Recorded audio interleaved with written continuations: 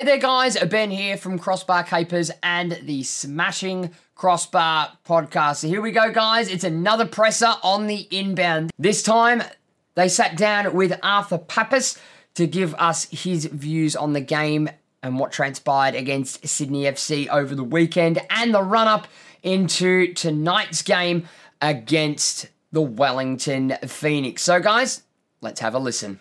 All right, Arthur, are you forecasting changes to your squad for this weekend's game from the squad that took on Sydney FC? We've just finished our last session for the week, so we'll evaluate the session, the way the week's gone.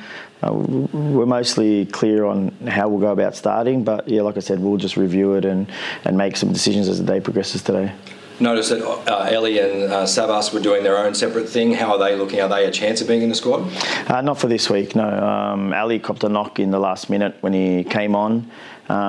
It's not too serious, but, like I said, it's important that we make sure that whoever gets on the field, can contribute 100%. And Savas is close, but just not close enough for this week. Okay, and in terms of that setup and everything like that, do you want to make changes, or are you basically thinking, the structure, like the way they played in the second half, obviously you were quite happy with? I take every game on its merit, and then, a new week is a new week, and players need to come in and train well every single day to keep their spots. So they know that. They know the expectations that are here in the club, within the team. So, like I said, that's why we review each day as it goes, and we don't just assume that a good performance in one game means you carry on to the next game and have a guaranteed spot.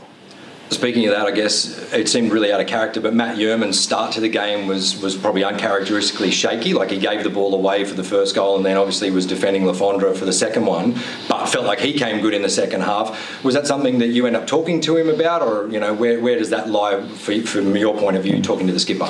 The first goal, I don't consider him giving the ball away. I thought it was a good pass that needed to be received instead of let roll. Don't necessarily agree with that, sorry. But in the second goal, he needed to defend better in the box. He needed to move his feet, make sure he couldn't turn. He's aware of that. And he improved as the game got on. And, I think it shows you as well, the player is that, when you make a mistake, you can put your head down, but he's a strong character, led the boys well as we progressed. And, it was a terrific spirit by the boys to get back into the game. So just like with defence and everything like that, you were happy with the way they responded to that, conceding 2 goals early in the game? I'm pleased with the whole team. I mean, when we talk about the defence, everyone's got this idea that the defence is based on 2 centre-backs or the guy who's playing as a side-back, and it doesn't work like that. Teams that defend well and keep clean sheets, they do it together. And that's important, and then that's why they also attack well. So, in saying that, we scored 2 goals as well. And if you go to Sydney and score 2 goals, you've got to look at that and say, that's something that hasn't happened very often to Sydney, in Sydney. So that was credit to the whole team. And the Phoenix, you've looked at them, obviously. How do you feel like they're travelling after 3 games? I think they're a very good team. I think it's a team that has a very clear way of playing, very organised, can change within a game to be very aggressive or sit very deep as well and know how to do it well. And they've got some good individuals in the front third. So I think it's a very good team, and it's going to be a big challenge for us. Yeah, I suppose, have you identified any of the main dangers or focus for the Jets this week in terms of the Phoenix? Yeah, I think overall it's the team structure, the way they're coached. I think they're coached very well.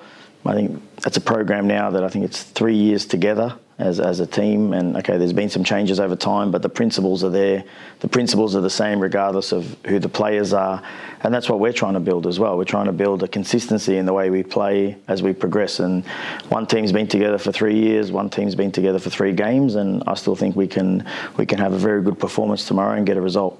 You've had 2 points on the road, but you're here back at home not only this Friday, but 3 of the next 4. How important is that run being here in Newcastle? Yeah, it's just important that when we play at home, we realise how important it is to play in front of our supporters and the people that come to the game and support us, and that we make this ground a very tough place to come to in the future. And that's a goal. And we didn't do that in round 1, and we spoke about that, and that's why it's very important tomorrow that at our home ground we play the way we know we can play in front of our supporters, and we make them proud of us.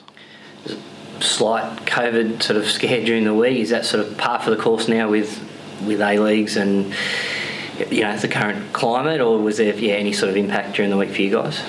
There was a slight impact, but I think over time you sort of get used to these situations a lot more, and they don't seem so dramatic as probably they would have been, a year ago. The main thing is that everyone's okay. And for Ryan Grant as well from Sydney, our best wishes to him that, he's recovering well and we get to see him on the field again soon. Back to the Wellington perspective as well, that had that extra game during the week, the FFA Cup. Does that change your perspective, or even thinking on either how you attack them or how they arrive here in Newcastle with that extra game? No, I don't think it changes anything, because the lineup maybe has 2 or 3 players that I would expect to start in tomorrow night's match. And in saying that, I think if we could get extra games, we'd probably want that right now, because we didn't have that in the pre-season. So you can look at it both ways. You can look at it as, they've had to play an extra game, or you can look at it as they got an extra game, and, that's something that a lot of teams probably needed based on how pre-season was as well. So we prepare the same regardless. We know it's a strong team, and we're going to have to be at our best. And from a club perspective, double header. It's a great opportunity, and against the same club that doesn't always necessarily, line up. How significant is that for, from a club perspective from the Jets? I think it's extremely significant, because we want to build more than just a team here, and we want to build a club. And to build a club, you need to have alignment, you need to have connection, and that stems all the way through from first team to women's team to academy, to our supporters. I think the more alignment, the more connection we can develop over time, the stronger Newcastle Jets become. So it's a fantastic initiative, and we just want the girls to perform well, which they will. They're really well coached. They'll have Emily Van Egmond back in gold as well, which is critical, and it'll be good to see. Obviously sunny and clear skies here for the captain's run. Hopefully, fingers crossed, the same for tomorrow night, and a good turnout. Yeah, the weather's been a bit Melbourne-like, let's just say. I'm coming from Melbourne, and it's definitely different. You're getting 4 seasons in one day, and you're getting a lot of rain as well. But either way, you just got to be prepared. The main thing is that there's no excuses, no matter what the weather is, no matter what the condition is, and you just got to go out there and perform. And our boys know that, and they'll put on a good show tomorrow.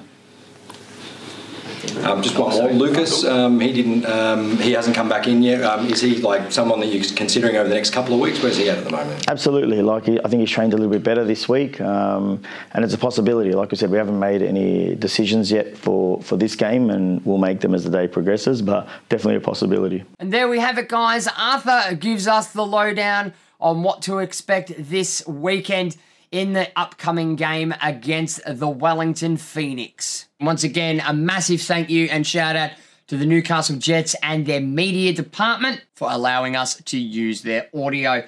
Guys, if you are not subscribed to all our audio platforms, as these are audio exclusives, please make sure that you do so. We're available on Apple, Google, Stitcher, Spotify, the majority of the podcast outlets. And don't forget to subscribe to the YouTube channel, where you'll catch Josh and myself do our weekly podcast episode on a Monday night. And don't forget, guys, we hate Coast Scum.